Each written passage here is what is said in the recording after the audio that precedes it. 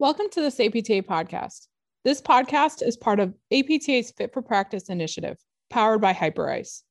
Weekly programming in the form of podcasts, articles, webinars, and courses help you to prioritize movement, restoration, resiliency, and practice health. Visit apta.org and search Fit for Practice to sign up today to receive these resources delivered to your inbox. Welcome to this APTA Fit for Practice podcast. Today's podcast is brought to you by Select Medical. Today, I'm joined by Janet Bezner. Janet is a professor in the Department of Physical Therapy at Texas State University. She received a bachelor's degree in physical therapy at the University of Texas Medical Branch, a master's degree from Texas Women's University, a PhD in health education from the University of Texas, and a DPT degree from Rocky Mountain University of Health Professions. She's also a national board certified health and wellness coach. She was vice president of education, governance, and administration at APTA for 9 years and served on APTA's board of directors prior to joining its staff. Janet has practiced in a variety of healthcare settings, including hospitals, home health, long-term care, and corporate wellness. Her research has resulted in numerous publications and presentations. Today's podcast will be on life hacks for personal and professional well-being. Janet, welcome. Thank you, Sarah. It's great to be here. We're so glad to have you. So I'm going to jump right in with my questions for you. Based on your experience as a health and wellness coach and leader, what's a useful framework to think about personal and professional well-being? Great question. Well-being and wellness are subjects that are near and dear to my heart. I've spent the majority of my career studying those things. And so I'd like to use a wellness model that is multidimensional. So it would include any dimensions that a person thinks are important. So like for myself, the physical dimension, social dimension, relationships, psychological dimension, which for me would be optimism and potential, I guess I'll say, under psychological, intellectual, emotional, spiritual, occupational, financial, whatever is important to people. And if you think of those things in a circle in next to each other and think of it as a tire. And if I'm going through an aspect of my life and let's say I got injured and I physically am unable to do something, or do much, then that dimension is kind of flat at that point in life. What happens and the way it works because of systems theory and the intersectionality of all these dimensions is that the other dimensions can compensate. So physical therapists and physical therapist assistants understand this concept really well because they have treated patients with really severe injuries who are still well, right? Who are still high performing. I think of famous people like Christopher Reeve, who had a very high level spinal cord injury. And after that, he lived a very full life and had a lot of wellness. And so he used the other dimensions to compensate for the dimensions that he was weaker or lower in. And so when you're thinking about well-being, it's important to recognize that you don't have to do everything in all the dimensions all the time. I think society would like us to think that that's the case. But we do need to be intentional about what areas we want to focus on. And at any given moment in life, it could be any one of those areas, and it doesn't have to be all of the areas. So, gains or wellness in one area sort of bleeds over into the others. And so we need to think of ourselves holistically and realize that we shouldn't put all of our eggs in one basket. I'm not saying that, but we don't have to attend to every single one all the time. And that's when people kind of go crazy trying to do it all. So focus on it one or two at a time and develop yourself in those. And the greater one area gets, the bigger the other areas get. That was going to be my natural next question is, what do you think is a reasonable amount of dimensions to work on at the same time that you're able to do? You said 1 to 2. Yeah. Is that pretty much where you operate? That's a great question. I really like that question. I would say that I have that the answer for me has changed throughout my career and my life. I would say there are definitely times when I was one-dimensional. I'll give you one example. When I was doing my PhD, it was all about the intellectual. I had no time for anything else. And I basically told all my friends and family, I'll see you in 3 years. And our students experience that, our DPT students, they have to give a lot of attention to intellectual. But at the same time, we emphasize to them that they shouldn't give up on the physical and the social, for example, which are very important to young adults. Adjust to doing less of it. So I think that answer is variable. As a mature adult, I would say that I attend to probably 3 or 4 every week, and I do a good job of that. I have a lot of experience though, and I understand the concept. So I'm not suggesting that that's right for everybody, but I think it depends on your phase of life.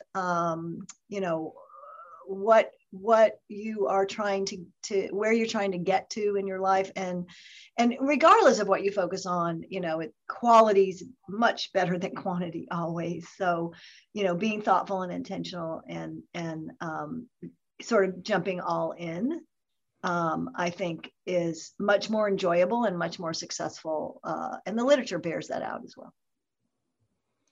Okay, I'm going to go off the rails with another question here, Janet.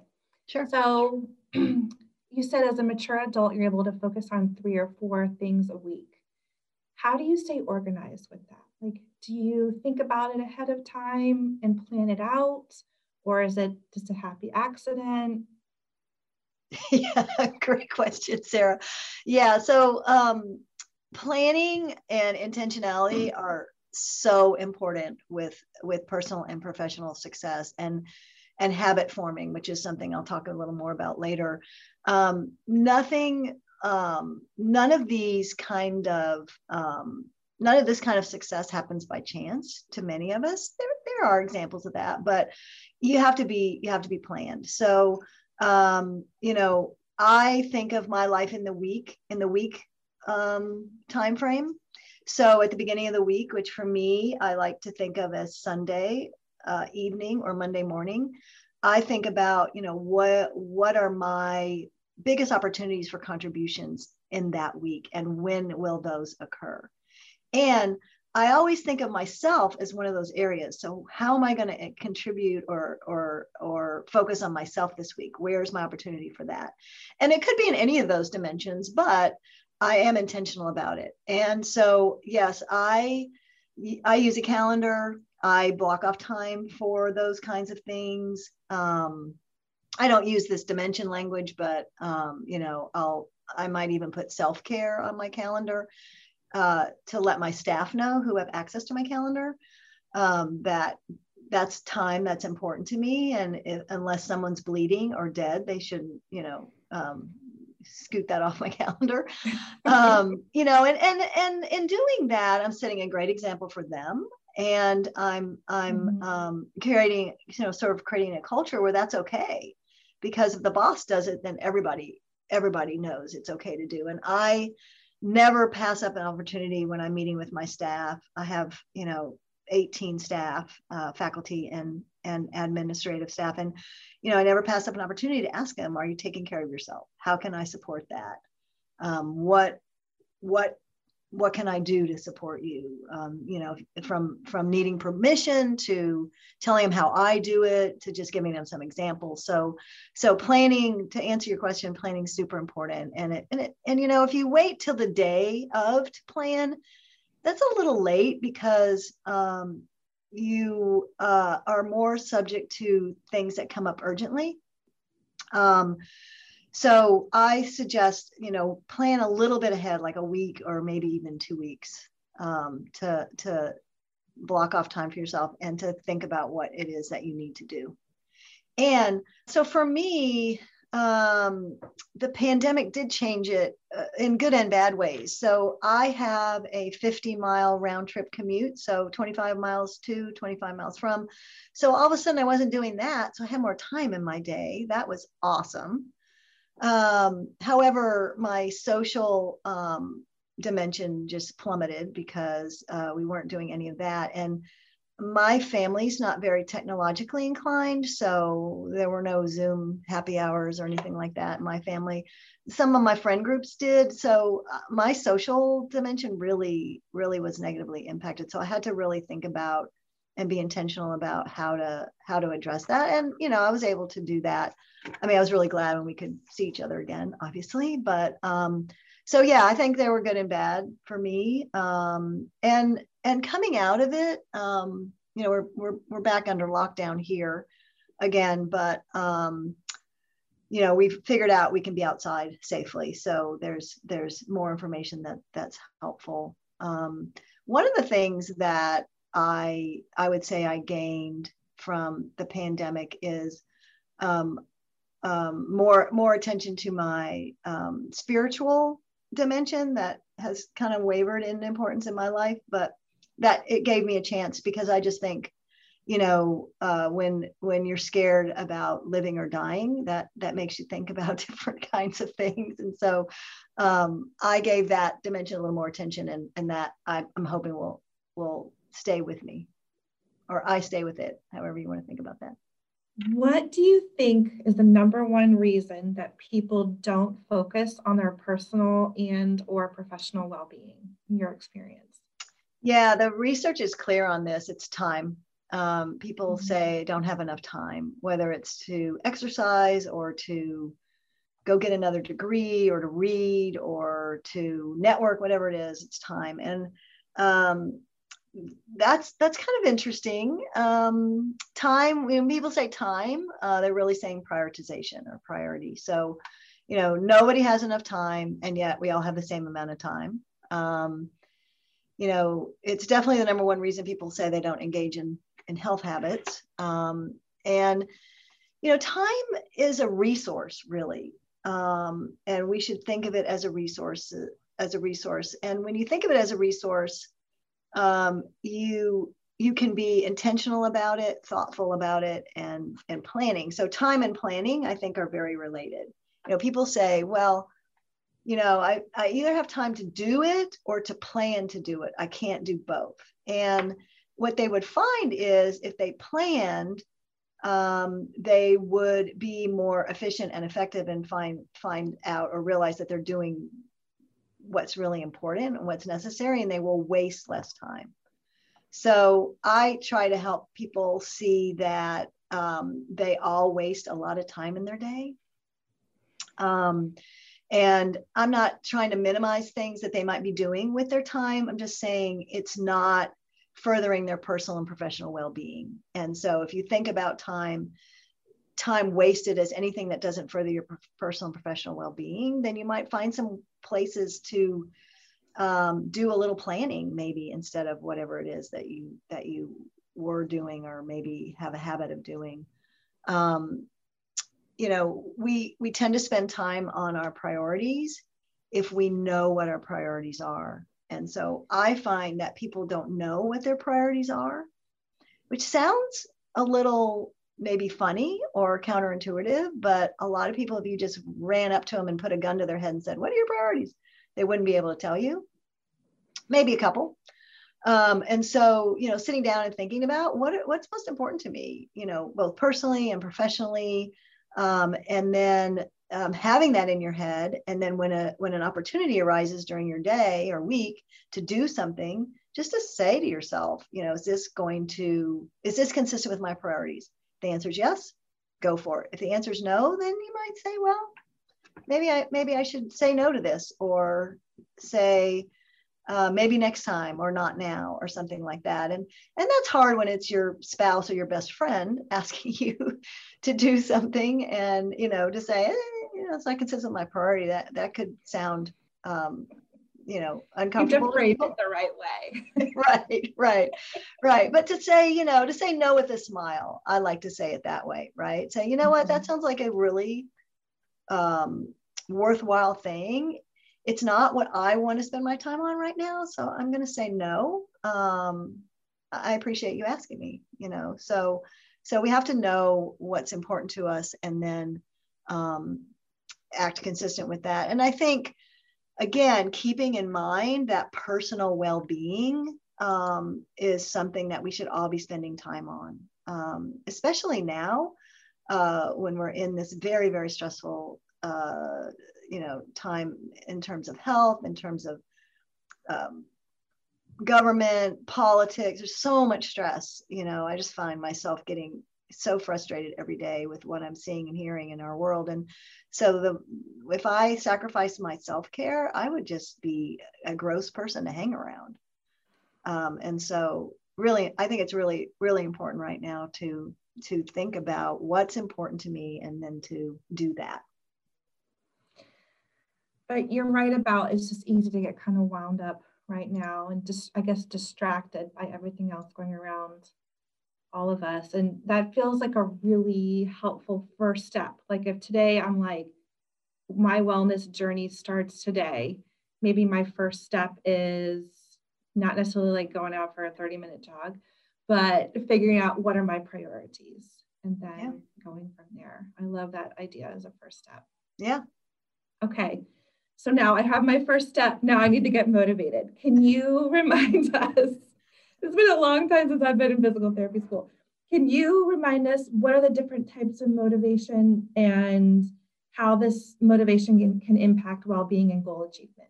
Yeah, I can. So motivation is a really interesting concept. I love studying motivation, and physical therapists, physical therapist assistants often say, I have to figure out a way to motivate my patient. Well, motivating someone else is really not a thing.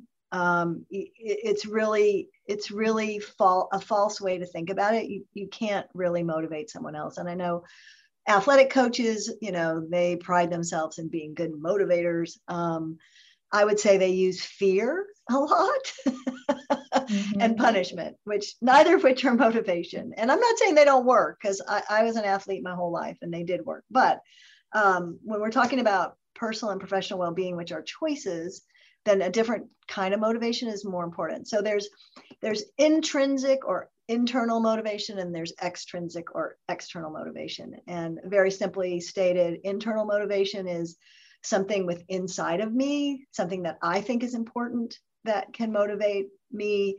And external motivation is something outside of me. So a physician saying to me, your labs don't look very good, you really need to lose some weight or change your diet or stop smoking or whatever. Or my spouse saying, honey, I think you really need to do XYZ. Or if you don't do XYZ, I'm going to stop doing ABC, some kind of threat like that. And it can even be more subtle than that. So both types of motivation can urge action, can spur action. The only kind of motivation that lasts in the long term is internal. So as a health coach, I have to use external motivation sometimes, like fear or threat, to get someone to kind of go, oh, I need to take action. And then my focus is turning that external motivation to internal. Because if I don't, then the behavior will stop because it's not sustainable. There's also a third kind of motivation, and that's a motivation, which means you're not either. It's not even on your radar. It's like you're sort of clueless about it. So those people really need a good, swift kick in the butt about the issue, so to speak. And it's okay to start with extrinsic motivation. But, for physical therapists treating patients, patients come to us because they have to in most situations. That something breaks, they have an injury, they have an illness. And so, they have to start new behaviors. They're required to start new behaviors because of the presentation of this health issue. We really need to focus on turning that into intrinsic motivation by the time they're discharged, or else they're not going to continue doing whatever their home program is. And so it applies to ourselves as well. So, in order to sustain something in the long term, you have to be internally motivated. And there's different degrees of internal motivation. The best motivation, intrinsic motivation, is what we call identity. And so if we can see ourselves as a certain type of person, that is the strongest type of motivation. So I'll give you an example. I might exercise because I love the sport of basketball, let's just say. Like, I'm going to go play basketball because I'm just a student of basketball. I love all basketball. That's intrinsic motivation. Okay, I've decided that for myself. It's important to me. However, that's not as strong as if I saw myself as a basketball player. If I can identify as a basketball player, if I would say to somebody, I'm a basketball player, what kind of physical activity do you do? I'm a basketball player. If you see yourself as that, then it's even stronger motivation. So that's true for all kinds of things. So like, if you want to be a better writer, let's say, or if you want to be a person who reads self-help books or fun novels or whatever, you have to see yourself as a reader. Right? It's not going to work just to put the book on your bedside table and to go to bed 15 minutes earlier.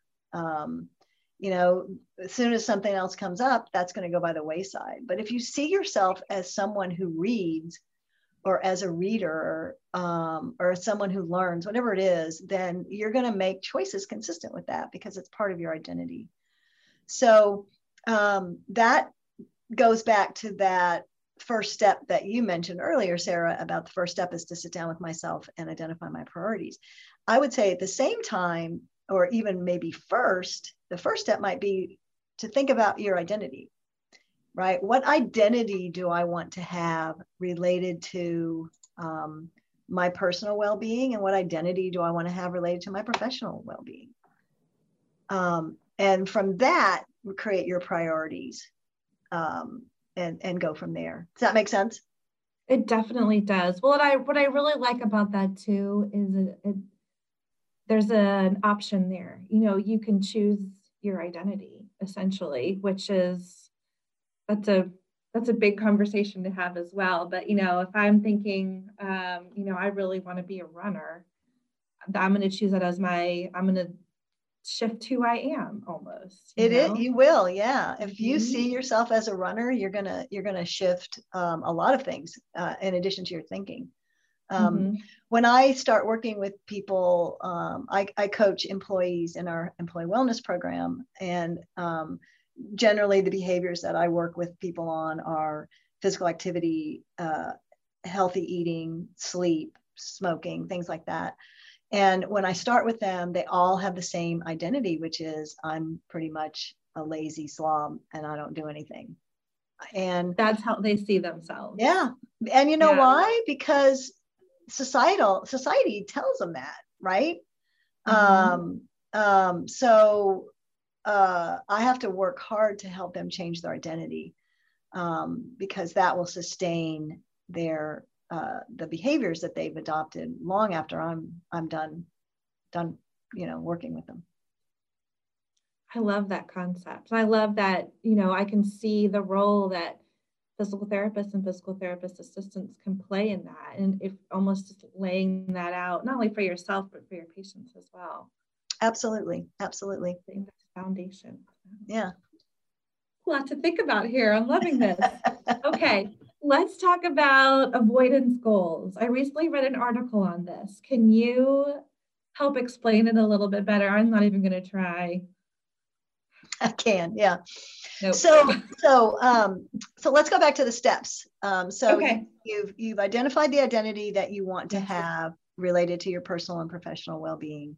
You've identified the priorities. So what's the next step? The next step is to set some goals. And, PTs and PTAs are well familiar with the value of goal setting because we do it with our patients all the time.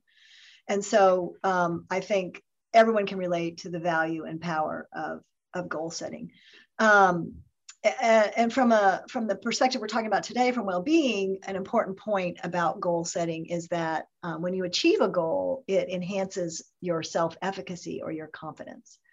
And the number one variable affected with related to success in making any behavior change is self-efficacy. It's like the strongest of all the constructs that we've studied. So self-efficacy, super important. Confidence, super important. So goals can help build that confidence.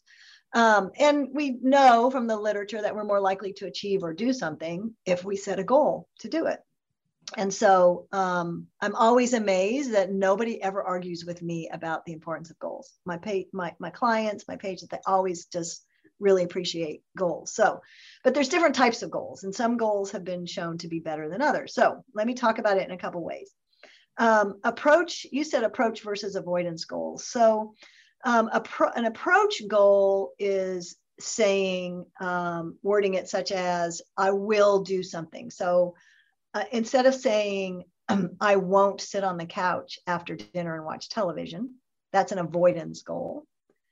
I'm going to say to myself, or set a goal to, I will go for a walk after dinner with my spouse or with my dog. So approach goals are preferred over avoidance goals. You can have appearance goals. So goals that speak to the way the world perceives you. You can have performance goals. Those are the actions that you might take. And then you can have identity goals, which is what we talked about before. So I will be a healthy eater by making myself a salad for lunch 3 days this week, right? Instead of saying, I will choose to eat a salad for lunch 3 days this week. That's a performance goal. That's okay. But adding the identity in there is even better, because then it reinforces that. And appearance goals are a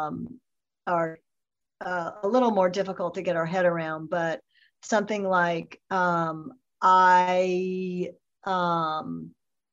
want to eat more salad so that I will lose weight.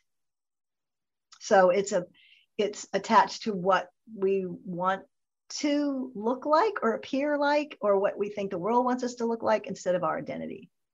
And so you said the strongest goal setting would be the approach goal. Approach or identity. Approach or identity goals are the most powerful ones. Yeah, there's one other differentiator. So you can also have goals that are mastery goals or learning goals, and you can compare that to performance goals or doing goals. And learning goals tend to be stronger than performance goals. Yeah. So like I will, let's talk about running.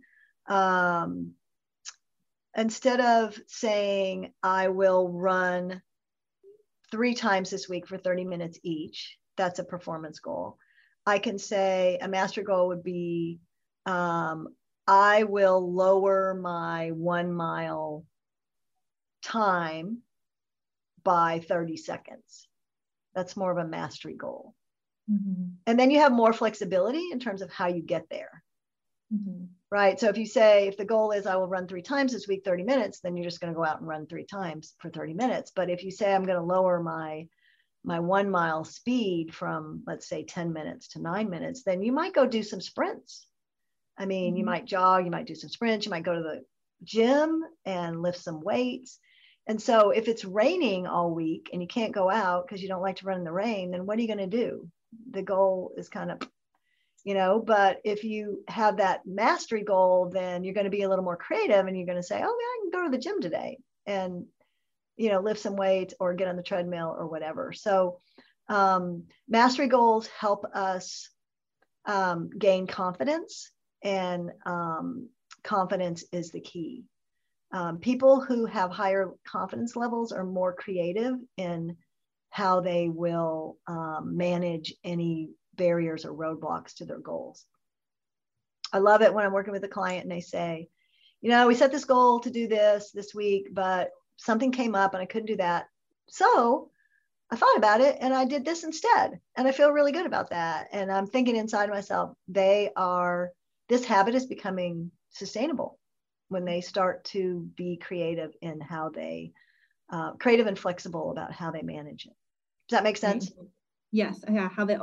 Yeah. If you can have some flexibility in how you ultimately get there, and you're the one, you have control over it. Exactly. But when people starting out, they don't realize that, right? They think they have to do it exactly the way they wrote it down, or it's failure. And that's just not That's just not the case. It feels like that. So it is their reality. I'm sure. Yeah. Yeah. What do people put up most commonly as a barrier that you can usually help them get over? Like, what are the most common themes or problems that arise when you're working with people? That's a great question. So barriers can be real and they can be perceived. So real barriers are, and time is a perceived barrier. Time is not a real barrier. And when I say that, it really upsets people until they start to think about it a little bit and they get it. So a real barrier is, so let's say you've planned to go for a run today after work, Sarah, and let's say something comes up, like something legit comes up in your life and you just can't do it. A childcare issue. A childcare issue, or, your best friend from college comes into town, they're only here tonight and you want to see them. That's a legitimate thing that you should do, right? And so that is a real barrier. And so when people are earlier in their journey of creating a regular behavior, they're going to have less creativity, as I just mentioned, and less self-efficacy. So they're just going to go, all right, well, I just won't do it tonight. Well, if you have more creativity, you're going to say, okay, well, I can't do it tonight, or I can't do it after work, but I could do it tomorrow. And here's when I could do it. Maybe I need to shift something around or whatever. So unexpected things come up. That's probably the biggest barrier I see. Poor planning is definitely a barrier. And it's a barrier because they didn't invest in the planning. And so they're leaving themselves more susceptible to getting derailed. So I can't emphasize planning enough, especially as it relates to healthy eating, which is a challenge for every human being in the world. You cannot in our society eat healthy if you don't plan, because if you just rely on what's around, it is not healthy, and it will never be, unless you're in a very unique situation. And I don't know what that is. So, I'll give myself as an example. I love food. I love to eat. I have a very high activity level. So I eat regularly and I eat a lot. And so I know that I need to have healthy food with me all the time. So I plan that, right? So I always have with me an apple or a banana. And I know that around 4 o'clock, I'm going to want to eat something. If I don't have this accessible, I can't eat it. Right. And so I can go in our break room and I can find a bag of chips, a bag of popcorn, a bag of pretzels. Those aren't terrible things for me, but I know I'm going to feel better after I eat this than if I eat that. So I have to plan. I have to put it in my bag. I have to go to the store and buy it and I have to put it in my bag. So I'm not saying it takes a ton of time, but it does take planning.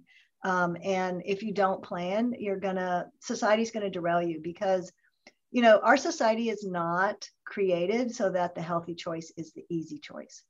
Our society is set up so that the unhealthy choice is the easy choice. And if I can do anything in my life, I'm going to change that. I love that. I'm so on board with you. It's my goal. And I'll just have a little sidebar here. When I came to see APTA's new building, it was so impressive because as it relates to physical activity, you all have made the healthy choice the easy choice. There's no reason you can't be physically active if you work at APTA. You've got a gym, you've got bike parking, you've got showers, you've got a beautiful trail and a beautiful river. You've got great weather. I mean, it's made to be physically active. And so, that's another thing when we get to the hacks, I'll talk about, we need to set our environment up to support our priorities and our healthy behaviors. And so that takes a little planning and a little effort. Yeah, absolutely. Okay, let's get into the hacks. What are some of your tried and true hacks thus far? Okay. I know about the apple and banana now. I'm going to do it tomorrow. If you like apple and bananas, you might have a different fruit you like. So we've talked about some of these, and I just want to say that all of these are evidence-based, and they come from theories of behavior change that are very well supported. So the first thing on my list is to plan and schedule. So no matter what it is, think about it, plan it, get ready for it, know when you're going to do it, know what you need, and get those things. I always say to people, put it on your calendar. You know, if you use a calendar, block out time, you can make that private. If you don't put it on your calendar, it probably won't happen. Mm-hmm. And if you put it on your calendar and then it gets bumped off, that's okay. Put it somewhere else. The chances are, if you put it on your calendar, you're going to be able to do it most of the time. That's how it works for most people. So no matter how small, no matter how small it is, put on your calendar. Even a 10-minute walk or a 10-minute meditation. Just put it not the calendar in your brain, but the calendar on your phone. Yes. Or whatever calendar you use. And, you know, I do work with people that don't use a calendar. That's perfectly fine. So they do use it. They do it in their brain, but they are intentional about it. So at the beginning of the week, they say to themselves, I'm going to do this on this day.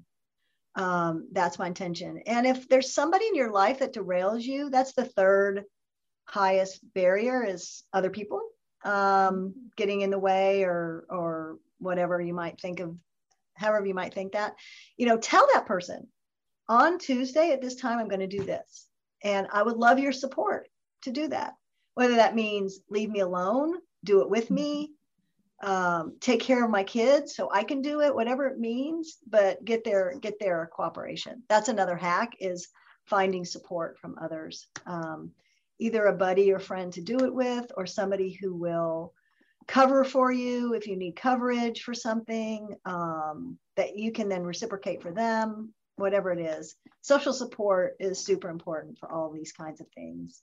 And as humans, we are social beings, and that just makes everything better in our life. So stick to the schedule is another hack. So write it down, stick to it, and then be flexible and modify when you have to. Flexibility is super important. I am a weird personality. I have a lot of sort of rigidity in my schedule and my approach to things. And I also have a great deal of flexibility. So the way that works for me is I put it on that schedule, and then I execute flexibly. And so I get to use both of my strengths when I'm thinking about my time. I mentioned this a minute ago, design your environment for success.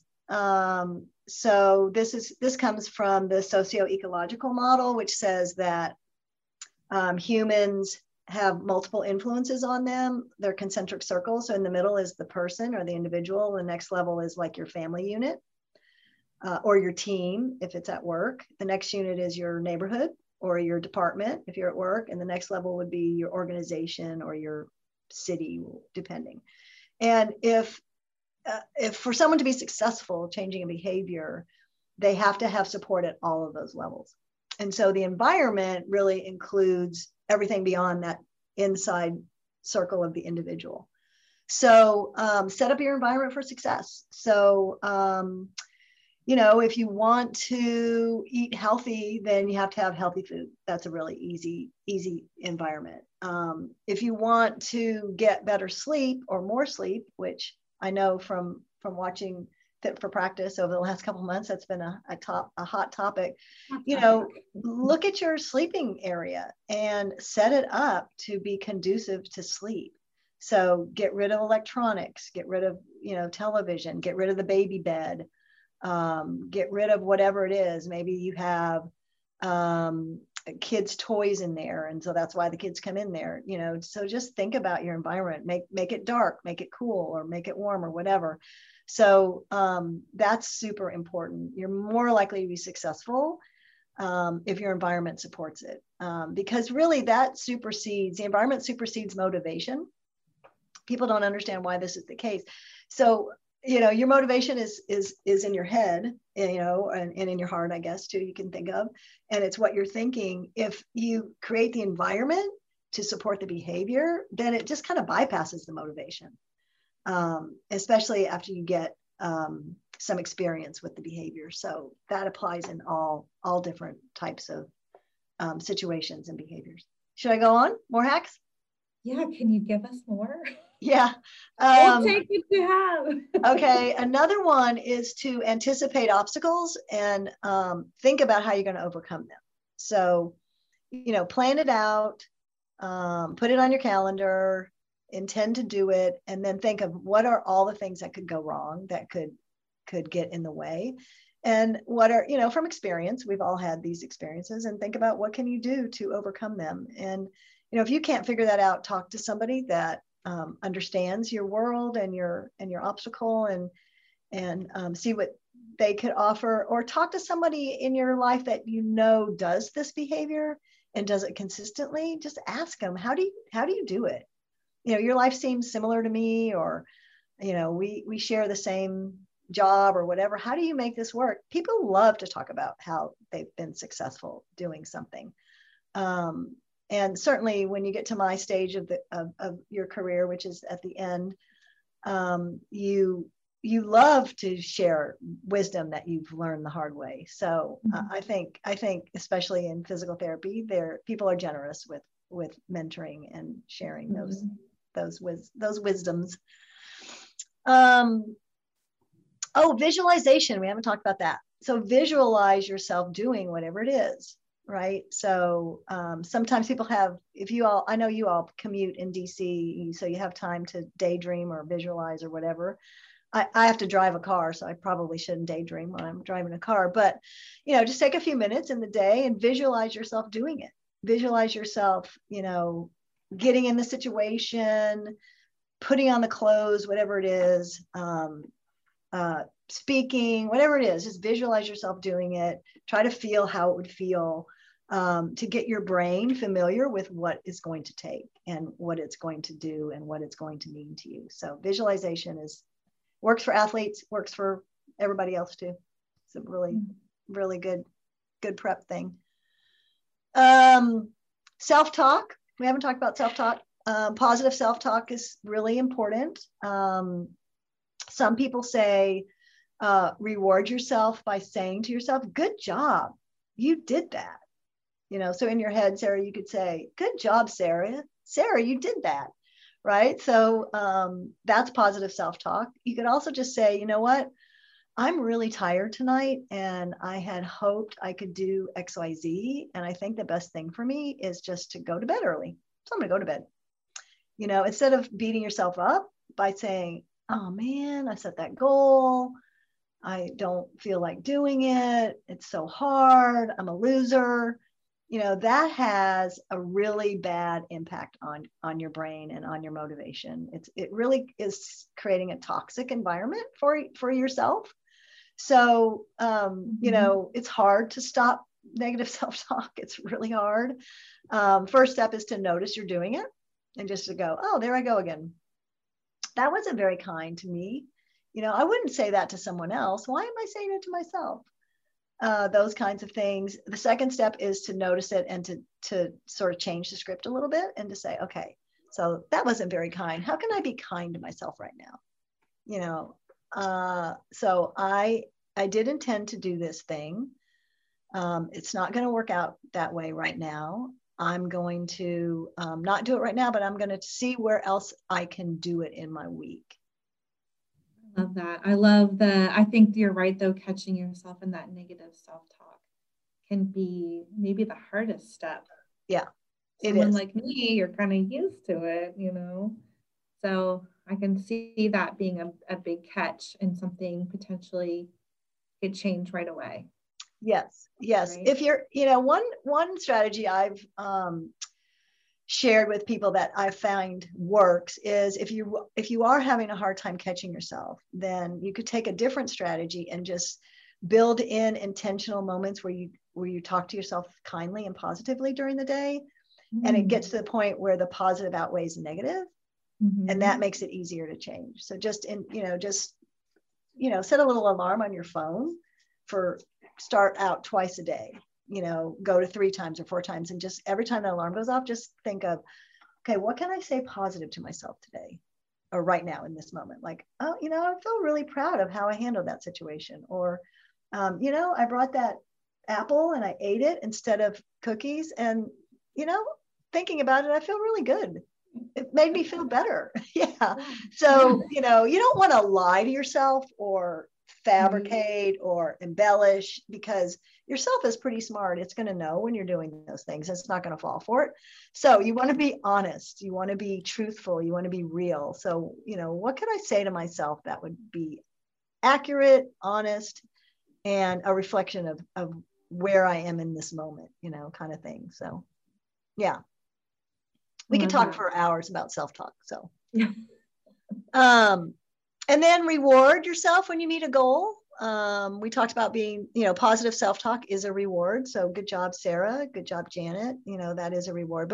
But you should reward yourself when you meet a goal. That's one way to progress from extrinsic to intrinsic motivation. There's a little bit of disagreement in the literature about this.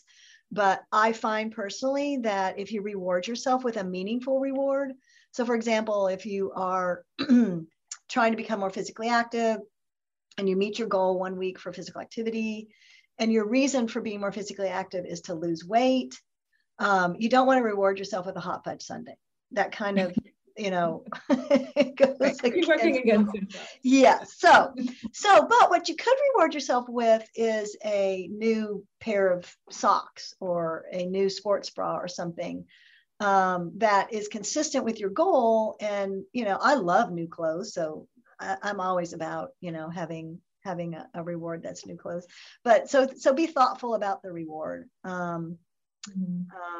A really dinner at a new restaurant that you haven't been to that has healthy options. That's another great reward. Or a night out with your friend or spouse, where it's just the two of you and you can connect. Things like that are meaningful and contribute to your goal or your goal achievement. All right, I have a couple more. Okay, so one of my favorite authors is James Clear. He wrote the book Atomic Habits, and I'll add that to the reference list. And he has some great memorable ways to think about things. And then the other author whose book I like is Charles Duhigg, and he wrote, I think his book is called Habit. It's a yellow book. You've probably seen it. And he relies on the research of a researcher named B.J. Fogg. So these concepts come from these guys. And the first one is habit stacking. So James Clear talks about this, and it's pairing a new habit you want to develop with a regular habit that you already have. So he gives the example of every morning, the first thing he does is he gets up, goes downstairs, and he makes coffee. So he wanted to do 10 push-ups every day. That was his new habit. And so he wrote a note and put it on his coffee maker that said, once you put the coffee to brew, he usually would just stand there and wait for it to brew. He got down on the floor and did 10 push-ups until that became regular. And he was doing it every day. So that's habit stacking. So everybody has regular habits that they do. And so give yourself some kind of cue or reminder when you're doing one habit, and then add the new habit. All right. Another concept is called temptation bundling. And that's where you would link an action that you want to do. So something that's attractive to you that you already do. So something you want to do with an action that you think you need to do. So it kind of works like this. I will only so let's say I love sitting down and watching the news or surfing online to find the news. Okay, so I spend 30 minutes an evening finding out what happened in our crazy world. So I will only search online for news when I or after I go run for 30 minutes. Right. So if running 30 minutes is what you want to start doing, that's the new thing. You'll only do it after you do something that you love to do and you do regularly. So that's temptation bundling. So that's another, that's another strategy. And then the last thing is the 3 R's of behavior change. And Duhigg talks about this in his book. He calls it the habit loop. So habits occur when there's a reminder, and then a routine, and then a reward. So the first step is a reminder. So some cue or trigger that initiates the behavior. That's where the idea of like putting your tennis shoes in your car so you have them, or putting them right in front of your door so you like trip over them when you walk out and you'll bring them with you. That's a reminder or a trigger. The routine is a behavior. So in this case, it would be walking or running, the behavior that you would do. And then the reward is the benefit that you gain from doing the behavior. So you can think of it as a feeling. So after I run, I'm much more productive at work for the rest of the day, or I sleep better, or I don't want to kick my dog when I come home, or whatever it might be. So, feeling and action, a natural reward. So you want to think about the reward as natural. And that's something that people have a hard time understanding. Some people think these health habits are just protecting my health. They actually improve the quality of our life, right? They make us feel better. They make us perform better. They make us be better people. And so if you can see the connection between these health habits and the way you're performing, feeling, thinking, then those are much better rewards that are natural and will automatically increase your desire to do them. Right. Talk about increasing your intrinsic motivation. If you can make that link between, let's say, job performance or something like, Absolutely. Absolutely. There's lots of literature that says that people who have positive health habits are much more productive employees. Mm-hmm. Lots of evidence. I see that myself in my own self and the people I work with. So that's, you can think of it as a way to get ahead in this world. Yeah, that can be really powerful. It can. Especially if you set your priorities, Right. Not to say that those health habits aren't hard. They're not easy. They just have a bigger payoff than you might think. I was thinking through that because I'm thinking about things, of course, when I think of a new concept, I always think about my own life and how I could potentially apply that. And, for me, it's like the one thing I will never not do is brush my teeth. Mm-hmm. And, it's at least twice a day. And, I'm thinking about those positive thoughts that can then potentially go when I'm brushing my teeth. What small change can I make and have it, start tonight? And every time I do that, I love the idea of that habit stacking. I love that. Was more of a thought than a question.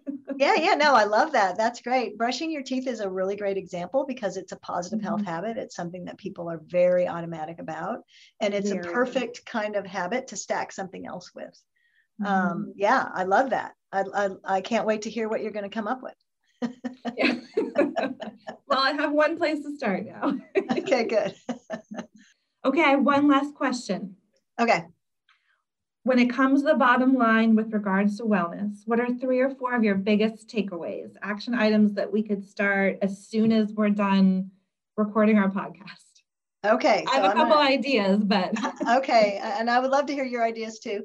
I'm going to give some answers that I think are mindsets. So we can add to that.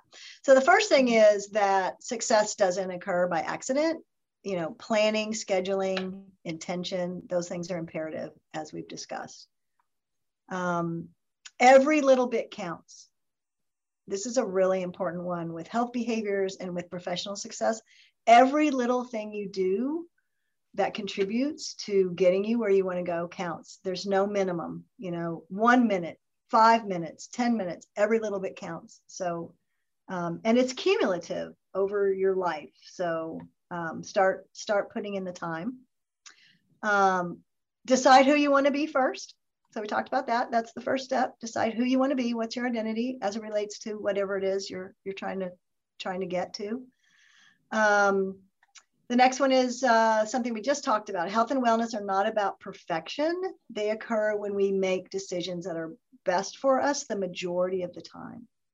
So we want to think about health and wellness as making decisions that are the best decision for us the majority of the time. So it's okay to eat chocolate cake. It's okay to eat hot fudge sundaes. It's okay to sit on the couch and watch a television show. It's not okay to do it every day, and it's not okay to do it all the time. That's when the imbalance occurs. So it's not about denying yourself. It's not about never having fun. It's not about never enjoying. It's not about good and bad foods. It's just about making the decisions that are right and the best for you the majority of the time. So I think that's a really helpful thing to get your head around. I'm not perfect, and I don't want to be perfect because that takes some of the excitement out of life. Right. There's some fun, an imperfectly fun thing. Right. So, but the world thinks we do need to be perfect, and so we have to think about that, and be bold and advocate for ourselves. And then last one is don't forget the environment. So there's two parts to the environment. I wasn't explicit about this before, but there's the physical environment and the social environment. So we need both of those to help us. So we need the physical environment to support making the healthy choice, the easy choice, and we need our social environment, our social support to support us. So if our social environment is not supporting us in whatever way that looks like, then sometimes we have to have hard conversations with people to at least get them to stop whatever it is that's not productive. They might not go as far as supporting us, but maybe they can stop doing whatever is not supporting us. So right, which is support in of itself. So, it is. Yeah, it is. Yeah. What's on your list? From what we're talking about? So I was going to say, I love bullet points. Like I love the first you start here, then right. And so I thought that the idea of thinking about your identity, like just starting there, a little bit of positive self-talk is like where I would start based on our talk today. But those 5 takeaways are so helpful. And I think, changing your environment, you mentioned the APTA environment, how it's, you're set up to succeed. And, how can you translate that into your life? One big change I've made in my life is just walking. I have 2 little kids. I don't have time, right? Yeah. But I found a friend in my neighborhood who's willing to get up at 5:45 in the morning, and we walk like 2 days a week, and we walk from an hour. And sometimes we don't talk at all. Sometimes we just talk about nothing, the world or nothing, or husbands, whatever.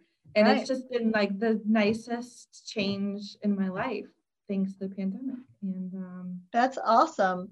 So you leave the kids at home? My husband and kids are still sleeping, and they don't wake up.